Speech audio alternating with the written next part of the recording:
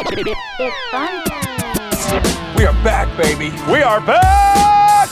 We are back. You are looking live. We get after it. You know, we jabber jaw, we go tit for tat, we have our little differences. Let's get funky like a monkey. And here we go. Hello and welcome to the Moose and Runes podcast. This episode 34 of the pod, the Sweetness edition. We're referring to this one, Matthew. Joined now by Matt Rooney. Matt, we got plenty to talk about this week. Get caught up on some locks of the week. We know we skipped out on our faithful bettors last week, like people have been riding us. Yeah, plenty to get to. A lot going on at the Madhouse on Madison. Some positivity on both sides, on the ice and the hardwood. Bears being the Bears. Cubs and Sox starting to heat up a little off-season movement. And we got a couple segments, a little Christmas theme coming at you this way on a Tuesday rendition of the pod. Matt, I can promise you I am stationed back in Lincoln, so no worries of flights getting called out in my ear during this week's podcast. Unfortunately, the inconvenience might lie on my end this week. Got some construction going on outside, and there has been a generator going here and there. So this week's my week. I'm gonna own it. It's on me, but we're gonna. So audio not really the strong suit here, and never has been. Never when you're doing a pod. When you're doing a podcast, you hope that we're dealing with some top-tier audio. Nonetheless, we appreciate you guys for tuning in and sticking with us through our strife. But let's jump right into it. Matt, we haven't talked much about the Bulls on this podcast, but they are the prevailing headline in Chicago right now. 6 straight games, looking like they're blowing a tank, but playing well. What the hell's going on? You know, it's weird because you're liking to see the young pieces that they've moved for, like, playing well, looking like they should, but you didn't want to see it happening this early and this quickly, I think. And I don't know what got into Niko Mirotic, but maybe this is hopefully just kind of that one stretch he goes on every year in March where he plays like an MVP for 2 weeks and then goes back to being terrible. But he's putting up something like 20 points a game. Bobby Portis is throwing in like 15 or so off the bench. Chris Dunn is averaging close to a double-double over this winning streak. Markkanen has been not great, but getting better. So young pieces are actually starting to play really well. They've caught some teams at the right times, like Boston was playing without Kyrie. They're blowing it, Joe.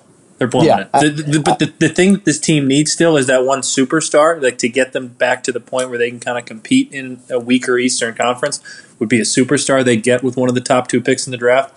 And I'm terrified they're starting to play their way out of that. Yeah, but even the first few picks of the draft, you're probably going pretty young, and it's going to be at least a half a decade before that person emerges as a superstar. There's no game-ready superstars, I don't think, coming out in the draft. Even your top pick, even if you get the one, who's the one this year? I think Marvin Bagley is. You get Marvin Bagley. I think you got maybe not be a superstar right away, but I also think it's less than.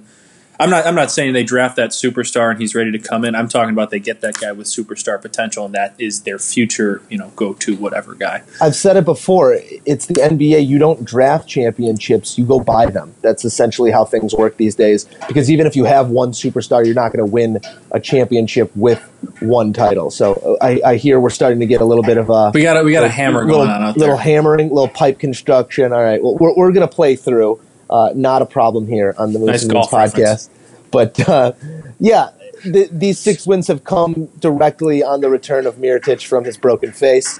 But I don't think you talk about it being too early in the season to see this. I think this is the right time. We're going to see this team regress back to what they actually are. I think this is the right time for a little spurt, maybe keep fans interested, get a couple more seats sold at the UC for these Bulls games. I hope you're right, but they're starting to look like a fairly solid and capable basketball team, like they had done kind of at times in the past without Jimmy. When Jimmy would go down, and they'd still have that definitely no star, but the depth to keep them in games, keep them hanging around. And I think we even touched on this a little bit before the season started.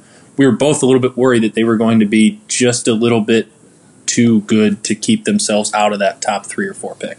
I mean, we're still looking at a 9-20 basketball team with a sub-500 record at home. So, again, I think this team's identity, I think their ceiling is still quite low, and they're just playing some good basketball right now, riding a hot streak. because there is no star power. There is. Oh, don't tell Nico Mirotic that, Joe. You see his quotes after the games. He will tell you he is an MVP candidate and absolutely mean it. Good, and you need guys out on the court playing with that sort of attitude. Whether or not it's true, that's a whole different conversation. But if you don't have confident pieces to the puzzle right now, then you're still building from the ground floor. If you have a couple pieces, maybe you can add to that and become a contender again. But if you don't have any semblance of confidence, then you're really working from behind. I also behind think the pace. What might be nice about this streak too is you have a guy like Nico who's going off, and they can't. He's just signed that extension, so the NBA has the rule you can't trade at somebody for 50 or whatever, however many days. I don't remember exactly what it is. I think it's sometime in January, and they can finally move him. So I think you're hoping a guy like Nico Mirotic stays hot till that point, and then they can move him to a team that's actually a contender. They hope a guy like Robin Lopez keeps putting up 13 and 8 a game, so they can trade him to a team that needs a big man. So you get these guys playing well now. You move them, maybe even get a first round pick for both of them. They wouldn't be lottery picks; they'd be mid to late round picks. But still, a rebuilding team would like as many of those they could possibly get. I think people are getting a little high on Nico these last few weeks, just with his return and the way he's been playing, the way he's been shooting from the field. Our guy Mark Shanowski even I saw a tweet yesterday where Nico and Larry Bird's name were in the same tweet, and it kind of infuriated me. But I saw that too, and I've worked enough with Mark over the last year to know Mark is referring to how Nico's talking about himself in the locker room. Gotcha. No, I know Ski's basketball knowledge goes. There's more in his pinky than there is in your and I entire bodies combined. So. We'll give the pass on that one. I just didn't like to see it. That's all. That's fair. I can respect where you're coming from, but I can defend my guy Mark Shanowski and say he in no way believes any shape or form that is close to a comparison. Perfect. Just checking in on that one. I got you. It's not only the Bulls that have seen recent success on Madison Street. The Blackhawks playing like the Blackhawks we know. Matt, I know I've constantly been asking you to gauge the panic meter, see where we're at, and you've been continually telling me to just stay the course and relax because this is a team that's going to start playing good hockey, and we've seen it over the last few weeks. Patrick Kane Kane's exploded for, I want to say, 5 points in the last 3 games. 4 goals, because he was named the NHL's first star of the week. I think I saw the number was he had 4 goals, 2 assists or something over the last week. I think those probably 3 games. So 6 points in the last week, and anytime Patrick goes, this team goes. We've seen that no matter what line he's playing on, who he's playing with. I know you're going to get into Corey Crawford, break him down a little bit later in the pod, but what are you liking from the Hawks this past week that has led them to, is it 5 straight, Matt? 5 straight wins now, all since Corey Crawford's return. I won't get into that too much yet, but I think it was the last. I don't remember if it was a week or two ago. Whenever I did this last, but they were in that losing streak, and I kind of said I'm not too worried because they're still possessing the puck. They're still getting a lot of shots. They're not being outskated by teams. Their stars just weren't quite playing like stars yet. And now you're seeing Patrick Kane start to play like a star. I think Brandon Saad has scored in the last. He had a goal in last week in one of those 3 games. Jonathan Taves isn't playing great yet, but I still think he's close. He's on the doorstep, but mainly Patrick Kane has started to be Patrick Kane again, and that's exactly what I told you. Once these stars start to play like stars, these young kids, the core, not the core players, but the players, secondary players, whatever you want to call them. You're complimentary. That's the word. You're much more of a wordsmith than I am, Joe. Thank you. It happens. They've been playing well pretty much all year. I think they've found they're all getting comfortable in that lineup. They've kind of found their line combinations now for the next couple weeks until they lose 2 in a row, and then they'll get changed up. But that's not a big deal. Happens every year. But stars are playing like stars. The kids are playing as well as we thought or hoped they might. And you're starting to see a couple new wave core guys starting to emerge, and I think that's huge for this franchise because it's not just complimentary guys, young kids playing nice.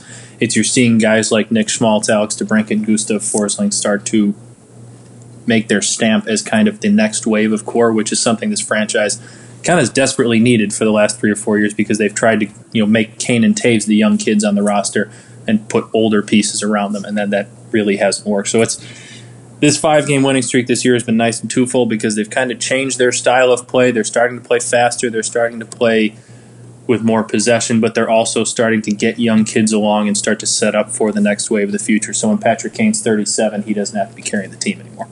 Yeah, and that's a good point, Matt. And not only from a hockey standpoint, but the Blackhawks have done such a good job over the last decade of marketing this team and marketing the core and marketing those names. And it is time that they start putting these other names in front. We're always going to have a high regard for Jonathan Toews, Patrick Kane, Patrick Sharp, Duncan Keith, Seabrook, Crawford. These guys are in rare air. They're going to float in Chicago for the rest of their lives, but it's time that we start pushing these other names forward so there isn't a drop-off in casual fan interest once, I hate to say it, but once the Kane Toews era comes to an end, because we're not terribly far off from that. Yeah, I mean, obviously they're still under contract for 4 or 5 whatever more years, but we're getting to the point where, especially Jonathan Toews. I love Jonathan Toews. He's going to play here as long as he wants to, but he is sooner rather than later not going to be the number one center that he was that won this team 3 Stanley Cups. They're going to need to find guys to replace that, and he's going to still play a role on this team for as long as he wants to, but it's probably not going to be the role that we envisioned him or the one that he's going to want to play. Patrick Kane, I still think, is going to be a first-line right wing for second-line right wing, whatever you want to call it, for as long as he pretty much wants to. But like you said, it's very important that they start to have these next wave of marketable guys, young guys who can actually carry them on the ice, start to show up, because that's something we've actually been missing for a long time. And Alex DeBrincat was a guy, there was a pick they didn't have. They went out and traded for. I believe that was part of the Andrew Shaw trade where they traded away his rights to Montreal. Gustav Forsling was a guy that they traded for, I think, 3 or 4 years ago. It wasn't even a guy they drafted. They traded a kid named Adam Clendenning, who was thought to be like one of the next up-and-coming solid Blackhawks defensemen. Was kind of shocked everybody when they moved him. And you got to credit Stan Bowman for kind of going out and getting creative with a team where he's moved a lot of draft picks, he's moved a lot of his younger pieces, but he's gone out and found ways to get these young players from, find means to acquire these young players, these next pieces of the core. Yeah, there's definitely been a push for the future. The Blackhawks now sitting at 17-11-5 after winning 5 straight, 39 points right now. But just to give you an idea of how packed this Western Conference is, they are 7 points clear of second to last place in the West, and they are 7 points from first place in the West. So it's currently a bottleneck, and they're going to have to continue to play a lot of good hockey if they because you could go one direction or the other in very quick span. The nice thing in this Western Conference. The nice thing I saw too, I mean, their winning streak before this, I forgot who they were playing. I know Buffalo was on there, Arizona was on there, so it's not like they're playing a lot of world beaters. But their last 2 wins are against Winnipeg, who is they're third in the Central right now. They're having a great year. Then they beat Minnesota. They beat Minnesota, who was at the time the number 1 seed in the wild card. The Hawks have since jumped them with that win, but they started beating some pretty good teams, and not only that, they dominated some pretty good teams. They played Winnipeg on Thursday night, I think it was, who is a very fast but also physical team, which are the types of teams that have always given the Hawks problems in the past. And the Hawks went up there and just kind of kicked the crap out of them, which we hadn't really seen from them in a while. Yeah, one place where the Hawks really could use to get better right now is the power play. I'm looking at the numbers right now, and they're ranking 29th. They're scoring on 14.2% of their power plays right now, Matt. I haven't had a chance. I've only watched the Hawks probably start to finish 4 or 5 times this year. But what are you seeing or not seeing from the power play that needs to change? I will say over this 5-game win streak that you haven't seen the results yet. But Q kind of front-loaded the top power play. He has Kane, Toews, and Anisimov up there, and then Keith and Seabrook on the back end. And since he's kind of made those changes to the power play during this winning streak, the power play has looked a lot better. You haven't seen the results yet, but they're possessing the puck a lot more. They're getting a lot more shots. They're just kind of not getting the bounces right now, which eventually you start to think those are going to come, and eventually this team's doing what they're doing now. They have 39 points, first in the wild card with the league's second or third worst power play, whatever the hell it is. So if that even gets up to, top 2/3 in the NHL, I think you're going to see a couple more wins come out of that too. But the one thing that this team is always truly, because the power play isn't just a this year thing. Sure, it looks bad this year, but it's always kind of been like, if you remember in 2013 when they were playing the Bruins in the finals, people were like almost saying, let's just give up the 2 minutes when we get the power play because we can't even keep the puck in the zone.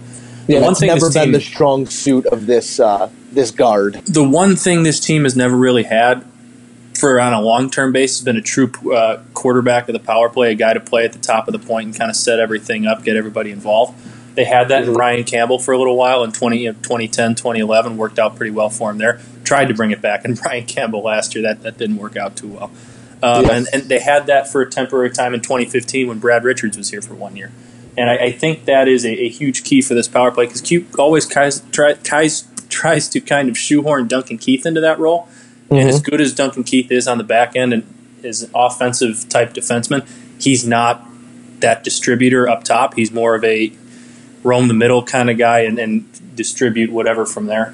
That's the one thing. If there's a guy out there like that, a guy who can play top six forward minutes, who can also play up top, that's the guy I'd be targeting. I haven't done my research yet on who's available. I'll do that at some point. Another guy who I'd like to see get that opportunity is Nick Schmaltz. He's a great passer. He can skate. He can move up there, and he's done it before in juniors, in college, in the World Junior tournaments. I've seen him up there quarterback the power play. So I think that's a role or a move that I might try and make just to see what happens because he's done it before. He's had some proven success, granted not at the NHL level, but we'll see what happens there. And then Patrick Sharp used to be one of those guys they used to throw up there, but he's been somewhat of a massive disappointment so far this year. But again, he was only an $800,000 cap hit, so who cares? Yeah, it was a flyer that wasn't going to sink the ship. So, and it's like you said, if they can have this sort of success or this middle of the road success without the power play clicking on any cylinder, then once it starts clicking, I think, like you said, that could lead to a couple more wins and be the difference in. Every time the Hawks have won the Cup, it's because they've had a power play that's been acceptable. Serviceable. Yeah. And they've had a great penalty kill. Yeah. And they've dominated in possession. And not to be cliche, but with how tight the Western Conference is, that power play could be the difference between being a 6 seed or a 3 seed at this point. It absolutely could. Yeah. All right, Matt. Well, it's December, and we hate to do it because it's been so bad lately, but let's talk a little Bears football. Let's do it, Joe. I did not have to. I only had to subject myself to about 20 minutes of this Bears game on Saturday because I was down in Kansas City covering Nebraska volleyball, capturing their 5th national title, second in 3 Before we get years. Into this, can you tell me a little bit about that? Because I was watching your tweets and all that stuff. Not about like the tournament, but what was it like kind of being on the floor for a national championship? That it was had unbelievable. Been a pretty cool event. Because you're not the biggest of volleyball fans. I know that, but like I can tell from your Twitter feed, you were getting pretty excited. It was pretty cool. I grew up watching volleyball. I grew up at tournaments. It was kind of a coming-of-age story, if you will. My older sister, she played club volleyball, so I spent a lot of Saturdays, Sundays at tournaments, just, I don't know, not so much watching the game, but watching volleyball, if you will. But I gotcha. The Husker volleyball team is one of the hallmarks right now of this entire athletic department. They've won 3 in the last 2 years, and I believe... 3 in the last 2 years. 2 in the last 3 years and 3 in the last 6 years. So they've been to 3 straight Final Fours. They're what Penn State was about a decade ago, and that rivalry's great because they beat Penn State in the semifinal, and there's some bad blood between the two coaches there, Russ Rose at Penn State and John Cook, who got inducted into the Volleyball Hall of Fame this past weekend as well. So it was a lot of fun because the NCAA, as much flack as they get on all levels, they know how to put on a show. It was a spectacle. It looked like a pretty packed house there for me. It was 19,000 at the Sprint Center. It was capacity both nights. Where is the Sprint Center? This is Kansas City. Was the Final Four this week. So you got some good barbecue down there.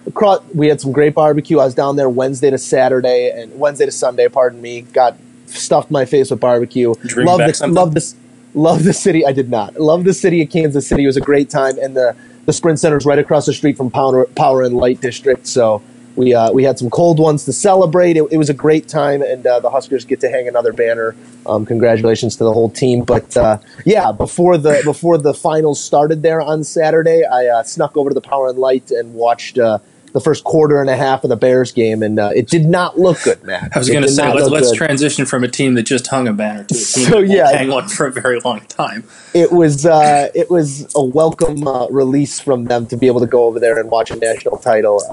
But Joe, I got a question for you about this Bears game. Before we move to the Bears game, I got to hand it to Husker Nation for coming out in droves. Both the semifinal match and the final match.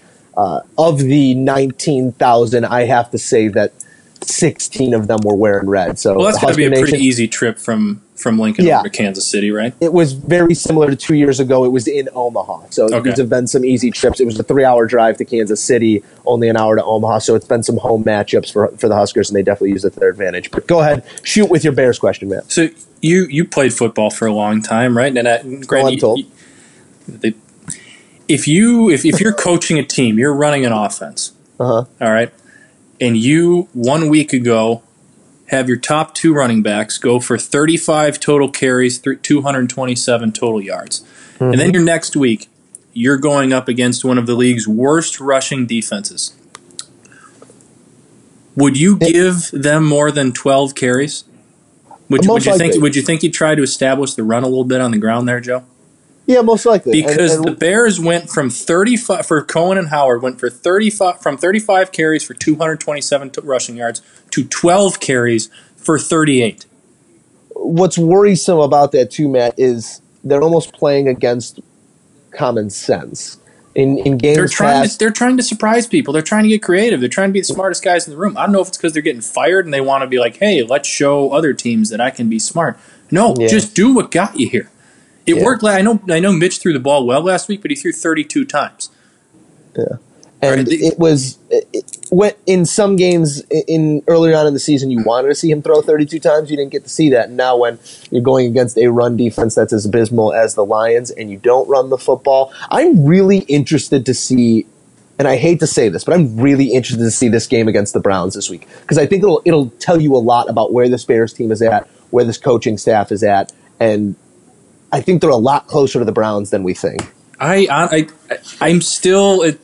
Maybe I'm insane. I don't know, Joe, but I've seen this team compete so well against some really good football teams this year to know that the talent level isn't as far off as we'd like to think it is. Yeah, I really do think that the way they're being coached, the way they're being prepared, and possibly the way they're following those coaches. I don't know. Some of this is on the players too, but the way that they're being led is just so abysmally bad. Yeah. Because we've seen them beat the Panthers. We've seen them beat the Steelers, who look like the best team in football. Yeah. I don't know who it was, but someone this week, I believe it was an ESPN writer, put out a piece that the Bears having those pieces in place could be a worst to first like the Rams were last year, but I don't know how realistic that is. You got to assume they're going to lose to the Vikings in the season ender, and that'll be the first time. That'll be the first time, I believe, since the 60s that they don't have a division win. They will have gotten swept by the division, which is unacceptable. And you could see a team going worst to first, but I don't think after that sort of performance against the division. Because you bring up that Rams article, that Rams comparison, I really do think that's not too far out of the realm of possibility. They have to go get their Sean McVay. They can't swing and miss on their head coaching hire and their coordinators. That's 100% sure. But the way we've seen, with the exception of the Eagles, pretty much every time they've played a good team this year, they've been right there in the thick of things and they've competed. They almost beat Minnesota at home on Monday night in Mitch's debut. They were a play away from beating the Falcons with Mike Glennon at quarterback. Yeah. They were a field goal away from tying the Lions and going to overtime. They were right there with the Saints. They can play with good teams. They have the talent level. They just have to. Ryan Pace has to go out in the offseason and find somebody for Mitch Trubisky to throw to. Dontrell Inman's fine. Kendall Wright is fine as 3 and 4 receivers, but you need to go out and get a 1 or a 2. I don't know if that's Calvin Ridley in the draft or getting creative and finding somebody else to bring in here, but they need to go ahead and do that. Yeah, it's unfortunate because they have the opportunity to ruin our Christmases here with a loss to the Browns, and I could see it happening. It's just unfortunate that we've come to this point where that's a reality. My brother and I have actually flirted with the idea of going to the game. Well, that's just what a better way to spend your time at noon on Christmas Eve, Joe. Yeah. Do you think there's going to be some open seats? I think there's going to be maybe a couple. There's a lot of sick Chicagoans. Think a lot of the tiny stadium. We'd be one of them, Joe. Yeah, I guess so, Matt. Well, that's plenty of Bears for me today. I will say, before we switch off the topic, I do want to say, I know he threw 3 interceptions. I actually thought Trubisky he didn't take a step forward from Cincinnati because in the Cincinnati game he was as efficient as he's ever been, and I thought that was the best game of his career. I thought he actually played pretty darn well against Detroit. The 1 interception in the end zone was inexcusable. and that one I won't let slide. But the other two were not bad interceptions. One was with miscommunication and kind of somebody went the wrong way and ended up right in the DB's hands. And the other one, he overthrew Kendall Wright just a little bit. Kendall Wright didn't even make an effort on the ball, and it went right into, I think it was Darius Slay's arms. Yeah, I actually thought in the second half when they were playing from behind, I think it was 20-3, 13-3, whatever it was. He was actually dropping back. He was making some pretty big throws. He was very accurate even on the run in the pocket. He wasn't bailing out of the pocket when the blitz came like he had in the past. And he was making some big-time throws that we hadn't seen made in a Bears uniform in a long time. Yeah, I've said it before, and I'm sure I'll say it again, but it's crucial that you get the right people around this kid because he is showing signs of being, I don't know if the term franchise quarterback is thrown around, but being a long-term option for the Chicago Bears. Yes, I guess that's the one positive takeaway from this season. That and the defense. The defense has played well. They kept them in that game again, and it's not terribly far off, but the execution is so far off. I'll give you that 100%. That's my main feeling with the Bears right now, and that's my last feeling with the Bears for at least a week here until they ruin my Christmas. I'll give you a live report. I'll give you a live report next Tuesday after our debut at Soldier Field. Please don't. Okay. Unless you're singing "Bear Down" while walking through the tunnel. Maybe I will. Matt, Cubs Sox. It's the off season, but they're starting to get the wheels turning here. Cubs in on the Darvish conversation. Sox in a bit of a holding pattern with the Machado conversation. Let's just touch on this one real quick. What do you think's more likely? Machado to the Sox, Darvish to the Cubs, or do they both get done? I would say Darvish to the Cubs is probably more likely. Machado, I don't know what the Orioles' price is, but it sounds like it's way too high. And then it was originally said, they wanted Kopech or Giolito. No, and then the Sox immediately came out and said Kopech's not involved. Yeah. And then kid looks like a linebacker. Next rumor came out and said, Giolito's not involved either. So I don't know how real these rumors are. But if the Orioles know they're going to lose him, I think maybe not now, but more so at the deadline, they might be inclined to move him somewhere not in New York because they don't want to see him in pinstripes. But I've said this a couple times. I don't think the Sox are going to trade for him.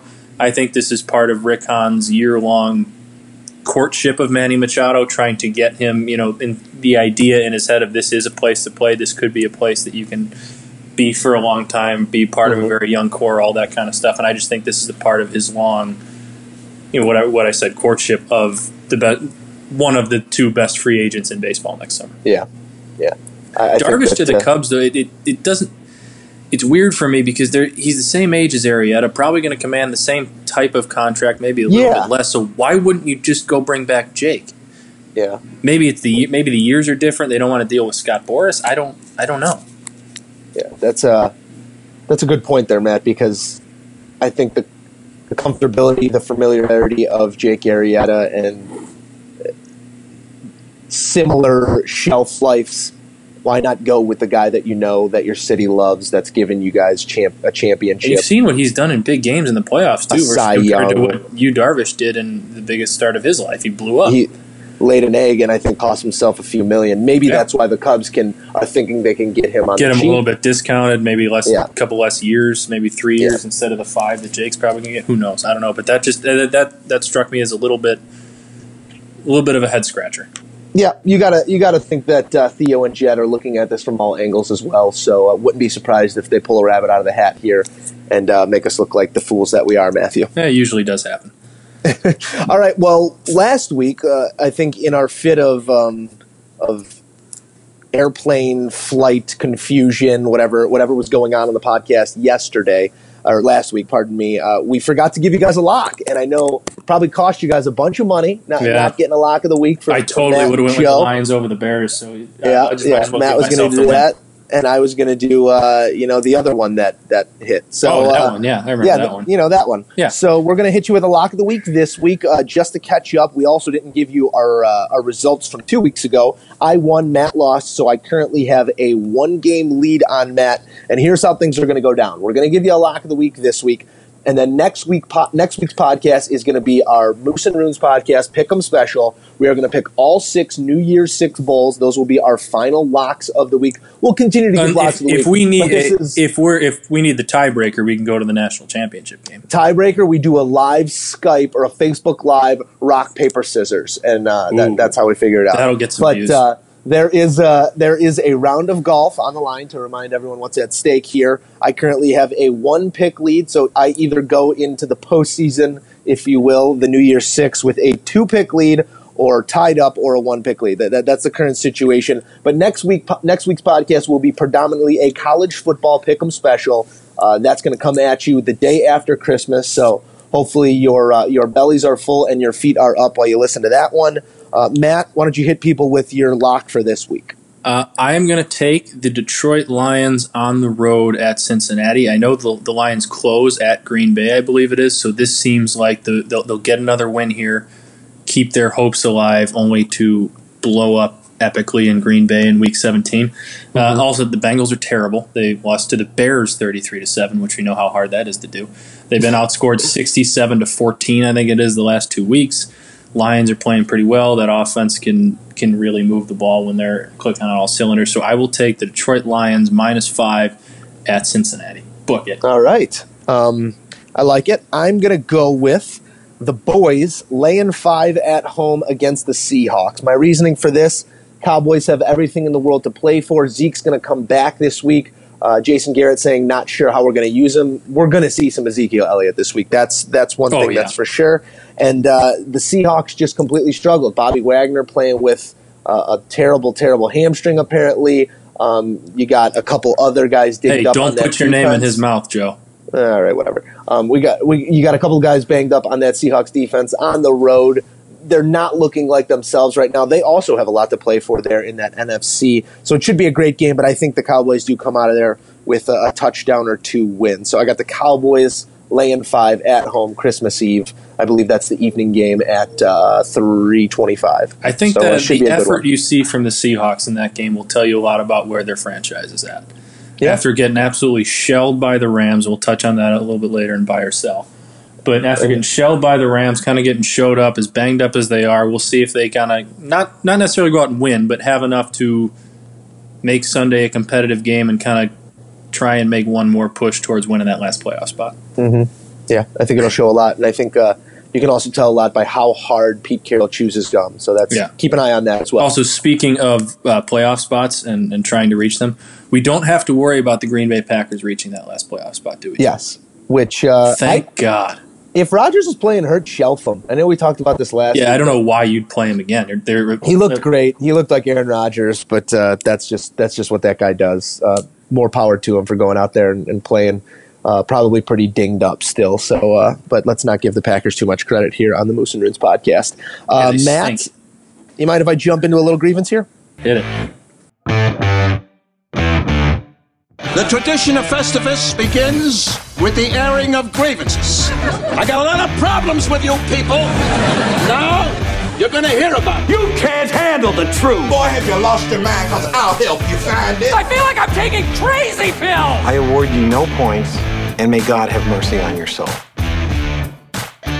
All right, this is pretty predictable, and I know it's been the hot topic for the last couple of years. We continue to see issues with what is a catch, what isn't a catch. But I'm tired of people saying, I don't know what a catch is. We do know what a catch is now.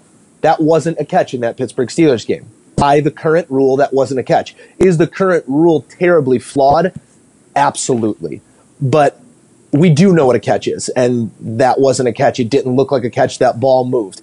My issue is once a receiver catches the ball and establishes possession in the field of play, what's the difference between him and a running back? Because a running back is allowed to jump over the goal line, stretch the ball out, and once it crosses the plane, that ball can get knocked out of his hand. What's the difference between a ball carrier who catches the pass or is handed the ball? You kind of have contrasting rules here in the NFL that a receiver has to damn near take the ball home with them, and a running back has to just cross the plane. Once that receiver establishes himself in the field of play, how is he not the same as a running back? I think that rule needs to be changed. I know I'm not in the minority here. I know a lot of people, the majority of people agree with me that rule needs to be changed to make it congruent with simply being a ball carrier, because too many times we're seeing big games decided by these very fringe calls. And I don't think it has anything to do with the Patriots getting calls and being homers, because I think this rule would have been applied the same way on the other side of the coin. We've now seen a NFC championship or divisional round decided by it. We've seen a game with high implications in the AFC this past week decided by it, and it needs to change because you have contrasting rules, and the board, whoever makes these type of decisions, needs to change this as soon as possible. Yeah, that's you touched on a little bit. I'm glad you did the whole running backs. All you need to do is break the plane with the ball before it's a touchdown and all that. And at some point, you got to bring common sense into it. You can't. It sounds like a double standard to me. And I know Jesse James's catch wasn't as egregiously, bad as Dez. I know Dez took like 3 steps with the ball before going to the ground. But at the same time, when I know they're using this term 2 now. Steps, the ball, you become a ball player. Exactly. The one they're throwing around now is survive the ground. What I think that's what they're calling it. You have to survive the ground. So what? These are arbitrary terms. When there's honestly, I just think they're making them up as they go. Yeah. But you hit it on the head. That is the right interpretation of the rule. It's the rule that's crap.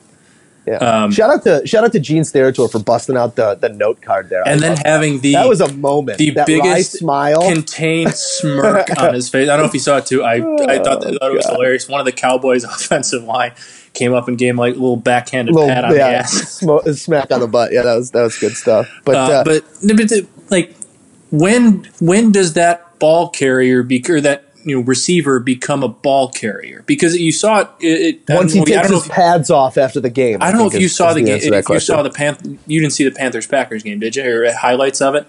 The Packers were moving the ball 31-24, and they hit. I think it was Randall Cobb over the middle on a slant. Was it Adams who fumbled the ball? No, Adams was very concussed at that time, I believe. Okay. Because of the did you see the Thomas Davis hit? We can get into that. Oh yeah. The suspension hit. Yeah, yes, people say talk about a bad year for Devontae Adams. Yeah. But no, I think it was Cobb, might not have been, but whatever. Turned up field and took 2 steps, and it was about as bang close to whether it was a football move and ball knocked out or an incomplete pass, and they ruled that a complete pass with a fumble, and he had the ball and made as much of a football move as Jesse James did. Why is it not? But why is one a fumble and one an incomplete pass? I don't really get it. I'm happy the way things worked out in the Packers game. Yeah, I'm not sure that was the right call. If you want to call this the way, what makes the ground such a big deal? Why if I possess the ball for 3 steps and then I go to the ground and it moves a little bit, not even that much? Why does that change things? Yeah, I think we're completely on the same page here, Matt, and I agree with you. These rules have to start having some sort of congruency, some sort of parallels, whether or not you're going to the ground, whether or not you're at the 10-yard line or at the goal line. I think there's just a lot of gray area right now that the NFL needs to get figured out this offseason. And not only get figured out, but get referees and players on the same page so it doesn't take us 4 years to figure out what's a catch again. I totally agree. There's too much at stake for there to be this much gray area. Now, I will say this call ended up, it was a massive call and certainly shifted the outcome of that game. Could decide the AFC. What decided the AFC was Ben Roethlisberger and the Steelers being confused on what they were doing with 10 seconds left. And then instead of throwing the ball away or throwing a fade, he throws it high and over the middle into triple coverage. That's what decided the game. Yeah. Did you hear Ben after the game? He said he's basically, I thought it was going to be a spike, and then they were saying in the helmet, don't spike it. So I'm not sure how much I buy of any of that, but that should just tell you the communication was just so off there, and that's part of what makes the Patriots, is they were prepared for every possible situation, whereas Pittsburgh clearly wasn't, and it cost them. They very well could have still spiked the ball, threw a fade, whatever, kicked the field goal, gone to overtime, maybe even get the ball, and I'm not sure the Patriots are going to stop Big Ben in overtime with the ball at home. Yeah. Matt, so that's what cost them this game. I'm still going to watch. A lot of people get I'm mad. Watch every single second of every single game. This and that, and it's going to be an exciting December and January. It always is coming down the stretch, and Absolutely. I'm sure we'll see the Patriots. I'm sure we'll see the Steelers. I'm sure we'll see all of the current cast and characters, but we'll see some new faces too. And with that said, Matt, let's jump into a little buy or sell. Let's do it. All right. I texted you one this morning. We touched on it a little bit, but buy or sell now, Joe. After that blowout win in Seattle, the NFC West is now the Rams division, no longer Seattle's. I'm going to buy it in the short term. For the long term, you can't count the Seahawks out. They've kind of had some peaks and troughs over the last few years, but they continue to come back to this competitive state. And having the support that they do and such a home field advantage, you can never really count Seattle out of this conversation. Arizona looks like they've regressed a little bit. Who knows what San Francisco could be with Jimmy Garoppolo if you put some pieces around him. He's looked outstanding. Another game-winning drive Sunday, and Robbie Gould kicking a game winner. You know, that always breaks your heart because we've talked about it many times in the past, but should have been a barefoot. Let's not go back to that. Okay. We're moving on. We digress. Are you, Joe? Are you? I really like the Rams, and I think this is their division. I think that their offense is so explosive between this renaissance in Goff, and I know it's tough to call it a renaissance in a 2-year span, but from how bad he was last year to the growth he's seen this year, Todd Gurley looks like he could conceivably be the best back in the league right now and could be for the next few years. Shelf lives of running backs are so short that, you know, if Todd Gurley, something happens to him, then you could immediately be playing from behind. But right now, I'm going to buy it. I think this is the Rams division, and they're really fun to watch. They are a football team that is clicking on all cylinders. Yeah, I'm going to buy that too, but I think it's more, you kind of touched on it. The Seahawks, I don't think are by any means dead or done. Yeah. As long as number 3 is behind center for them, I think they're going to have a chance in any game they play. And I don't think they're necessarily going to fall to the bottom or whatever. I just think you're going to kind of see the NFC West go back to what it used to be back when, Harbaugh was in San Francisco and the Cardinals were playing really well with Carson Palmer. I just think you're going to see a very good football division. I think the Rams are going to win the majority of those divisions, but I think San Francisco, they're probably going to have another top, 5 pick. I think Garoppolo is probably playing them out of the top 3 at this point, but they're going to have another great pick. They're going to get another guy in there. They're going to win some games next year. Seattle's going to be fine. Arizona's probably the team that's more so on the downside, going back to what they used to be. But I think you're going to see 3 very good teams in that division, just a lot more competition than we've seen in the past. But I'm with you. I think it's the Rams division now to lose going into the next couple of years. And Matt, it's the NFL, so wouldn't be surprised if the Rams come out and win 5 games next year. Anything could happen, and I don't think I'd be surprised. Worst to first to worst, it all makes sense at this point in the NFL. Matt, I'm going to hit you with one here. We talked about it a little bit, but buy or sell, the Bulls play themselves out of the lottery this season. I'm going to sell that. Okay. I don't think they're going to play themselves out of the lottery. I think getting into the play, they would have to be in the playoffs. I know the East is bad, and I know they're clicking on all cylinders, but I think you kind of touched on it. This is the right time for them to be peaking before they kind of regress back to what they are. And I think they'll end up. I think they might play themselves out of a top 3 pick, which would suck. But I think you'll still see them picking around 3, 4, or 5. I think they're going to be pretty bad. And with the NBA, with the way the NBA brings the lottery, if the Bulls are floating around there, they might be given that top pick because the Bulls are a type of franchise that the NBA likes to see being pretty good. So who knows? Maybe the Bulls will have a chance. Matt, are you suggesting collusion or some sort of lottery fix? No, I'm suggesting that the Bulls getting Derrick Rose with the number 1 pick with a 1.7% chance of getting that pick was completely by luck. That's what I'm suggesting. Are you suggesting a cold envelope or a heavier or lighter ping pong ball? Is that I'm suggesting Cleveland winning the lottery the year after losing LeBron to get Kyrie was not at all just a sorry for your loss type deal. So all we need is another world beater from Chicago to come into the draft and we'll be just fine. Exactly. Then the Bulls will be back. Hit me. All right, it's the holiday season. I know you have a similar one here, Joe, but buy or sell eggnog. It's a drink that only comes around really in the holiday season. You never really hear anything of it other than that, but buy or sell it. I'm buying big time on eggnog. And I'm not buying store-bought, cartoned, non-alcoholic eggnog. I'm buying Uncle Daryl's eggnog. I have an uncle who makes an eggnog. You have 2 glasses of it, and it is a Merry Christmas. It is good stuff.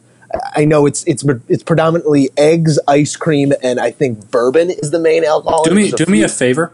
at your Christmas party, why don't you package up a little bit? It doesn't keep well. It doesn't keep well. It's actually served in a massive punch bowl that sat on a huge bed of ice. So you got to keep that real cold. Matt, you have the invite. It's going to be it's a Glen Ellen Christmas for the Taberry side of the Musso family. So you come by, we'll get you a little eggnog to go from Uncle Daryl. Well, if I'm getting the eggnog, I probably shouldn't be going anywhere. Yeah, we're gonna need you. This eggnog, you need an Uber, and your Uber driver might need an Uber because just the smell of it on your person might get someone drunk. But I'm buying eggnog big time, Matt. I'm with you. I don't have it too often, but the times I've had it, it's very good. Oberweis actually does an eggnog ice cream around the holidays. Oberweis's whole milk is practically eggnog. It is. It's fantastic. Everything about that place is great. All right, Matt. Well, on a similar note, buy or sell. Here's one I think that might be a little more fringe in terms of the acceptance. Buy or sell gingerbread. I'm going to buy it. Gingerbread cookies around the holidays. I'm not. It's not something I'm eating all the time, but I'm a big fan of it. I can't eat a ton of it, all at once because that flavor, too much of it, gets to be a little much. But the gingerbread Christmas cookies sitting around the house, I'm a big fan of. I'm selling gingerbread. I am a cookie fiend, and Christmas is cookie season for me. And you go out there, I can fill a plate with cookies. You give me some milk. If you like Christmas cookies, you got to come by the Rooney house around Christmas. There's nothing like a cookie exchange, and then you end up with a beautiful mixture of cookies. I'm skipping on the gingerbread because I have to be smart with. That's fair. I'll give you that. It's not the best cookie. If I'm going to have a 10 cookie, 15 cookie breakdown, I don't have room for a gingerbread. That's fair. I'll give you that one. I'm selling on gingerbread. So I'll come over to your place, get some eggnog. Why don't you come over to mine? We can get you some of the Rooney family Christmas cookies. They're all fantastic. Perfect. I think this is going to be a nice little holiday. I'm going to hit you with a bonus buy or sell here, Matt, and it's more of an ask. I know. Wow. I know the Rooneys have some pull over in Friar Nation. So a little bit. Buy or sell, you can get number 6 retired in football and number 5 retired in baseball for me. I want 2 numbers retired after seeing Kobe's ceremony last night. I can see what I can do. I know Trish Liston. Shout out to Trish Liston. She's having her jersey retired. I saw it. That's early in the 2018. Awesome. Yeah, I think they're doing Trish, Devereaux Peters, and Aaron Powers. I believe are getting there. All very deserving. Not that I'm deserving at all, but it's just an ask. It's just an ask. So buy or sell on that. If we're getting 6, and if we're getting your 2 numbers, we're also going to need 23 in baseball and 50 in football go up in the rafters as well. Perfect. I'm not doing this without myself.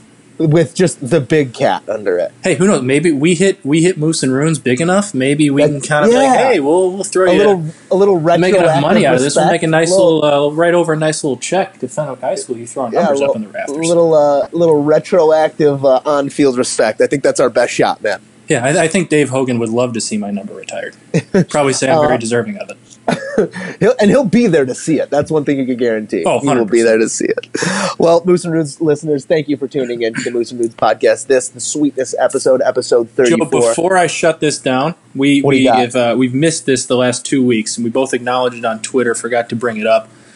Got to give a big congratulations, hats off, round of applause to Brian Rooney, knocking in the ace at number 3 at Chambers Bay a couple weeks ago. Oh yeah, tournament level golf from a tournament level guy. Brian, Joe, he sent me this video. He called me the day before saying, "Hey, I'm going out to Chambers Bay." Like, kind of talked about it for 5 minutes, whatever it was. Like, hey, send me some pictures, send me some Snapchats. Can't wait to see what it's like out there, even this time of year when the weather's not going to be great. He's like, yeah, absolutely. So I got a text from him at 2:00 or whatever it was, and it's like a texted video. I was like, I'm not going to watch a 2-minute video. Why didn't you just send me a snap, whatever? So I didn't watch it. He texted me like the next day or that night, whatever it was, like, hey, did you watch that video yet? It was like, yeah, looks great, Brian. No, I didn't know what's going on. I didn't find out till the next day that he got the ace, and I was like, holy hell, that's awesome. But he walked up, I wish I could have seen the shot, but I didn't. He said it was hit it, and he was able to see it roll in, so kind of knew it was in by the time he was walking up. So that's a nice way to. He probably thinned it right at the pin or something like that. Nonetheless, rolled it short and just kind of rolled it right up in there. a major congrats, a moment in time there for Brian Rooney, a faithful listener of the Moose and Runes podcast. Like we said, we appreciate you guys, Brian, and everyone else who listens to this podcast. You guys are the reason that we continue to do this. Continue to send us your mailbag questions. We'll sneak those in and get your money ready, because next week we got the Moose and Runes Pick'em special coming your way. You can fade us, you can ride with us. If there's anything we do well, it's pick football games. That's absolutely wrong. And Matt, why don't you shut us down? Shut it down. Shut it all down. Shut it down. Shut it down! Houston, we have shut down. I've seen enough. Shut it down. Okay, I touched on this a little bit when we talked about Blackhawks. I'm going to make this one pretty short, but I've done this 3 or 4 times this year, and I think it's about time for me to do it again. Corey Crawford is the most underrated player in Chicago sports right now, maybe the most underrated player in the history of Chicago sports, in my opinion.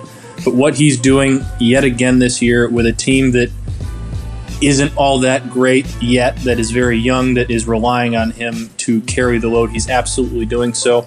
In this 5-game win streak since he returned from injury, he is 5-0-0 with a .954 save percentage, allowing just 1.4 goals per game, which is good enough for the league lead in both save percentage and goals against average. He is the league leader in save percentage and goals against average. He's actually trailing a backup on the Sharks who's played a few games, but not quite starter level. So I'm going to call Corey Crawford the leader. Not quite leading in wins yet, but that's because Tampa Bay is just the best team in hockey right now, and they're winning just about every time they head out. But Corey Crawford, again, needs more respect. He needs the praise that he deserves. He is the Vezina Trophy frontrunner right now, and if he's not, something's wrong with the people voting. He's even, in my opinion, playing himself into Hart consideration. So I just wanted to take some time again, and I'm probably going to do this at some point again, 3 or 4 more times throughout the year, because he deserves it. He's earned it. Let's start giving Corey Crawford the praise he deserves. He's most likely a guy who's going to have his number hanging with 1988, 2, 1, all those numbers that are up in the rafters are going to be up in there, and let's realize how good we have it right now. And that 6-year, $36 million contract that he signed a couple years ago that everybody said was awful actually looks like a steal right now. So Corey Crawford for the Vezina, for the MVP, for the best goalie in hockey. That's my spiel. Corey Crawford for president, 2020. I'd take him. He's Canadian though, so that might be a problem. Yeah, I guess that might be a little hiccup in there. You're right. He's also not yet 35. When you got that's another hiccup. When you got a goalie, you got a chance, and I like the Blackhawks' chances. Matt, thank you as always, and thank you to the Moose and Runes listeners for tuning in to this episode 34, the sweetest episode of the pod. Make sure to tune in a week from today for the Moose and Runes Pick'em special. We'll have all of the hot picks, the sure things, and the fades that you're going to want for the New Year's 6 bowl games. There's also a round of golf on the line. So if nothing else, listen to me and Runes argue. Have we decided where that round of golf's going to be yet? We have not, but we could put a monetary cap on it and then go from there. I was going to say, if we're going to do this thing, let's go all the way. I'll send it out west. Should we send it out west, Matt? Well, I was going to say you got so mad at me for Aaron Hills last year. Yeah. So that's more north. It's going to be a top tier course. We're going to make it count. We're going to make it count. There's no doubt there, Matt. All right. Well, thank you to the Moose and Runes listeners. As always, that's going to do it for episode 34. Keep on listening, keep on tweeting, and keep on keeping on.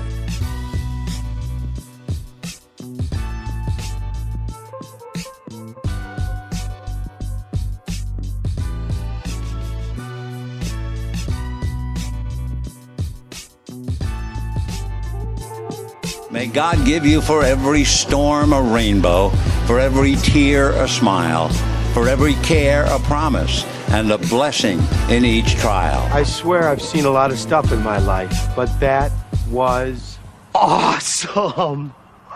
Chicken on a stick was phenomenal.